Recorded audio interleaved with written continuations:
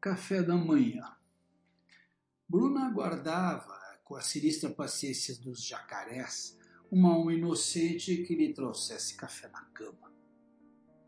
Lembrou que Marcelo provavelmente já havia saído para trabalhar e que ela havia dispensado os serviços da Constanza. Lembrou também que não existia nenhuma Constanza, pelo menos não a seu serviço. Resistiu. Os jacarés são assim, couro duro. É preciso honrar a natureza e esperar. Nenhum movimento em vão. Cheiro de café é mais ou menos como uma sexta-feira. Anuncia algo que nunca será exatamente como as expectativas geradas. Mas é, em si, uma maravilha. Bruna não sabia onde havia lido isso. Sua memória era ótima. Faltava o café.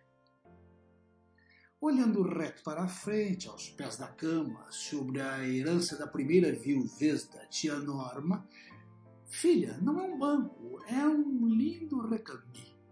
Um amontoado de roupas brancas e sua bolsa mais vistosa. Olhando para o lado, Bruna não via sombra, nem o menor sinal de movimento na luz que vazava por baixo da porta do quarto. Melhor não mexer a cabeça. Na penumbra do dormitório, a rua fazia mais silêncio do que o normal. O zumbido nos ouvidos aumentava de olhos fechados, os pés latejavam e o incômodo no pescoço revelou-se um colar. Dona Nair, a vizinha de cima, foi ao banheiro. Lamentável. Protegendo-se, Bruna puxou o lençol à altura dos olhos. Jacarés hibernam 4 meses. Bruna, sem café, com dores generalizadas e sem conseguir achar seu celular, começou a recordar o que já sabia. A festa de Réveillon na casa da tia Norma. Convidados. Muitos convidados. Pessoas elegantes, bonitas, sinceras. Outras, só pessoas.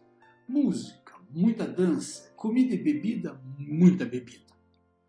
Ano passado, tia Norma havia cancelado, em nome da saúde de todos, as comemorações. Este ano não. Esse ano teve festa e disseram que ia ser com o valor de 2. Muita gente. Meu Deus, que coisa boa! Abraços e beijos, muitos. Tudo ia bem demais, até a biblioteca já rodava quando alguém gritou. Aproveitem, no próximo Réveillon pode ter isolamento social. De novo. E então, 1 com o valor de 3 foi a resposta que se ouviu. A festa ficou ainda melhor.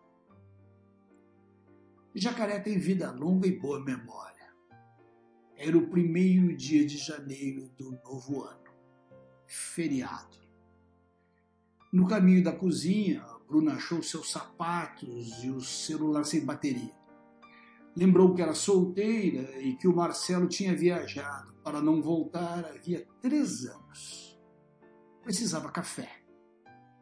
Vai ser um longo ano. Vitor Bertini.